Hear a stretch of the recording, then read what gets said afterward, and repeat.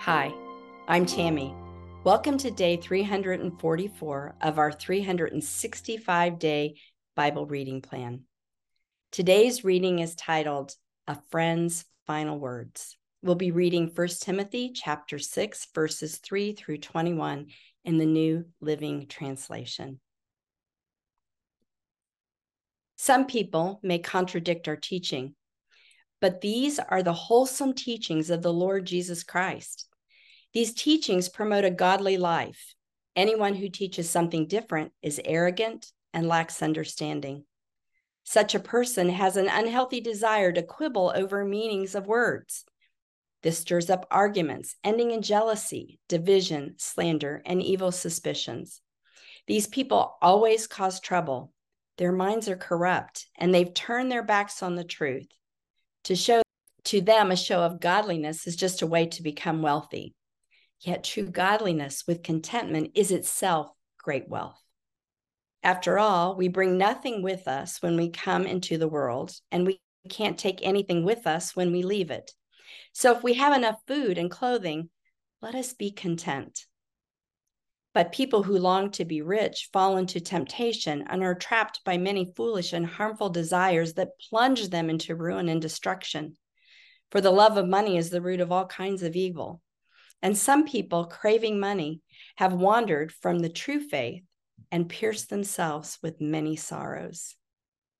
But you, Timothy, are a man of God. So run from all these evil things. Pursue righteousness and a godly life along with faith, love, perseverance, and gentleness.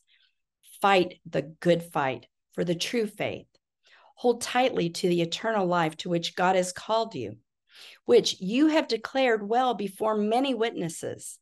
And I charge you before God, who gives life to all, and before Jesus Christ, who gave a good testimony before Pontius Pilate, that you obey this command without wavering. Then no one can find fault with you from now until our Lord Jesus Christ comes again.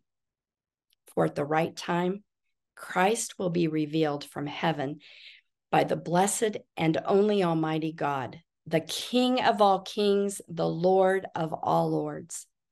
He alone can never die, and he lives in light so brilliant that no human can approach him. No human eye has ever seen him, nor ever will. All honor and power to him forever. Amen. Teach those who are rich in this world not to be proud and not to put trust into their money, which is so unreliable. Their trust should be in God, who richly gives us all we need for our enjoyment. Tell them to use their money to do good.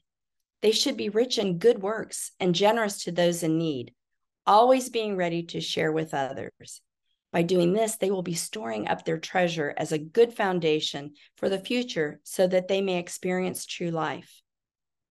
Timothy, guard what God has entrusted to you. Avoid godless, foolish discussions with those who oppose you with their so-called knowledge. Some people have wandered from the faith by following such foolishness. May God's grace be with you all. Thanks for joining us today for today's reading. And remember, everyone has an invitation to sit at Jesus' table.